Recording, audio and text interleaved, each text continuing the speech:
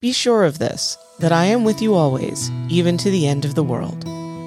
Jesus says this in the 28th chapter of the Gospel of Matthew, when he tells the disciples that he will be with them as they go out into the world and face the many challenges that will occur as they travel on their journey.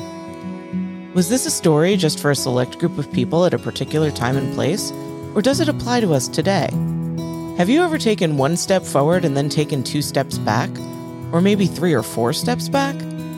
Have you ever struggled to pick yourself up when you are in the depths of depression or anxiety?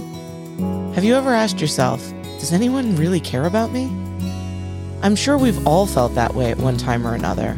And when we're in those spaces, we can feel isolated, cut off from family, friends, from everyone.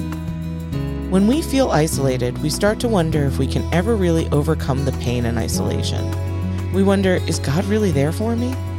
Join us on our podcast titled, Will You Walk With Me?, where we will explore ways to strengthen our faith through caring for our mental and physical health.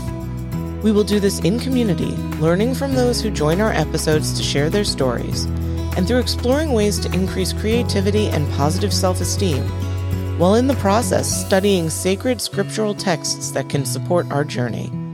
So I ask you, will you walk with me?